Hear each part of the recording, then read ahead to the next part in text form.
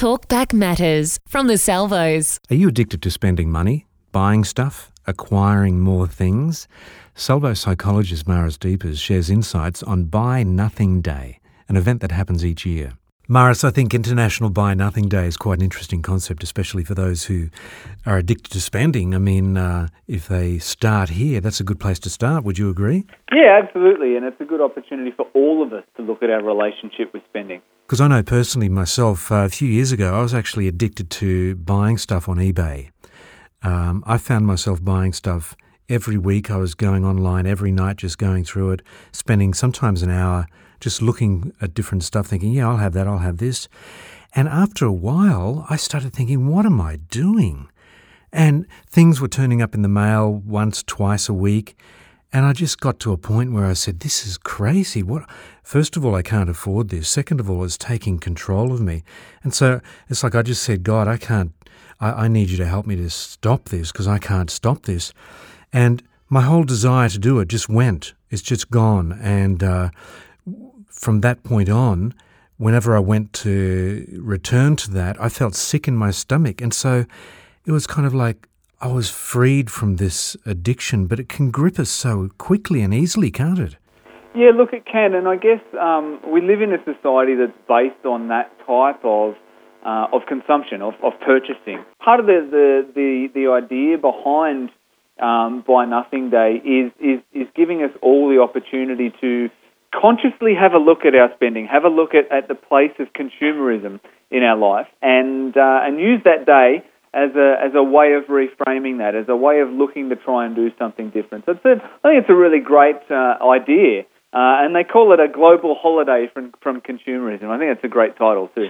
Do you think that the first step is recognizing that you're addicted, or do you think people do know that they're addicted? I think it's really, really important to have a look and to recognise. And even if we're not talking about addiction in the most extreme terms, we're really maybe looking at just a pattern of behaviour, and we all have a pattern of behaviour that is related to consumerism. It ranges everything from our own spending habits for ourselves to make us feel good, all the way through to some of those other big national days where we're actually encouraged to buy things, and the stores get full of cards, they get full of, teddies and toys and all of these other things. And it is almost really, there's an element of meaningless consumerism about it. The opportunity to change starts with actually having a really objective look at what's happening and looking at the place of something in our life and maybe asking the question, is there another way I could do this? And why is this happening the way that it is, and digging into some of those factors. I heard a girl talking on the train a while back, and she was talking to, obviously, a friend of hers saying that she had 75 pairs of shoes. I heard her friend saying to her, where do you keep them all? And she says, under my bed. That's, and even I would suggest that that's going to be a pretty big bed. I mean, 75 pairs of shoes is almost fetishistic, I would say. We all have, our things that we like and we enjoy.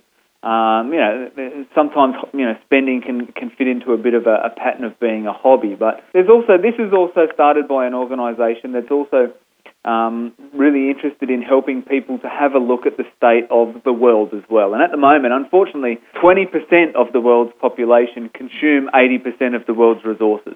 Wow. And, when we really actually look at that and consider that statistic, our purchasing in our lives and the place of consumerism is going to be having an effect on, other people in the world, on the state of the environment, on the use and misuse of those resources. And so it encourages all of us to actually, for at least one day, have a look at that, but hopefully, using that one day as a catalyst to actually start to widen the lens a little bit and see how they might be able to make some longer-term changes, do more with less, and they're starting to actually rename, Buy Nothing Day as well. This has been around since the 90s. They're actually starting to talk about Occupy Christmas and encourage people to actually, look at their Christmas spending and make that a little bit more meaningful and to kind of maybe focus on, buying from local people and in their area and supporting local people and not just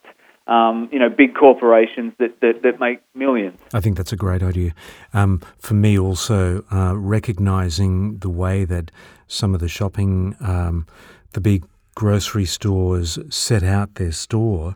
I know one in particular puts the milk all the way down at the back of the store, and I know the guy in there told me that. He said so they can go all the way to the end of the store, and hopefully they'll buy stuff as they go down and pick stuff up as they come back. You know what I mean? Absolutely. And recognising that the impulse shopping is also a big factor. Absolutely. And this ranges, I mean, and I take a bit of a morbid fascination in some of that, I have to admit, as a psychologist, because it's actually a lot of store design, a lot of product placement and advertising is all based on the science of psychology, and it's an area where I'm a little bit ashamed of the field of psychology, where some information about the human condition has been used by marketers and things like that. But absolutely, store design, product placement, everything from the height that chocolate bars are stored so that kids can see them, the clustering of impulse buy items near the checkouts while you're effectively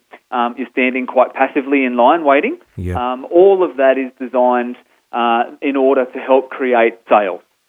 And so that's another thing maybe we can all just be a little bit aware of and carry into our day-to-day lives. I found one way to actually stop, because I found that it was so powerful. If I had my credit card, I found it almost impossible not to impulse buy.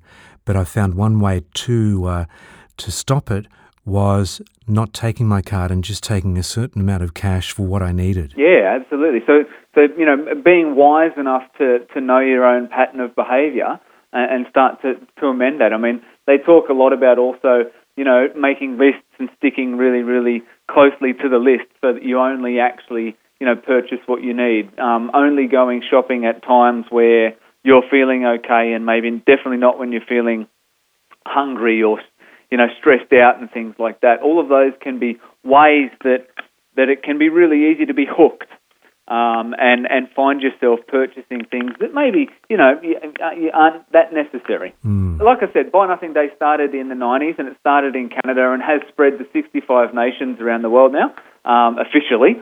Obviously, there's people all over the world that are unofficially doing their celebrating this global holiday from consumerism, and it's every year it's the day after or the Friday after Thanksgiving in the US. So this year it's the 25th of November 2016, and you can get online and find some resources and find some facts and some information and find some really interesting information on consumerism, and I'd encourage everyone to kind of have a look at that this year. Make Christmas this year different. Make it hopefully a little bit more meaningful. Salvo psychologist Maris Deepers. If you suffer with addictions of any kind, then call the Salvos. We're here to help you. 13 Salvos is our phone number.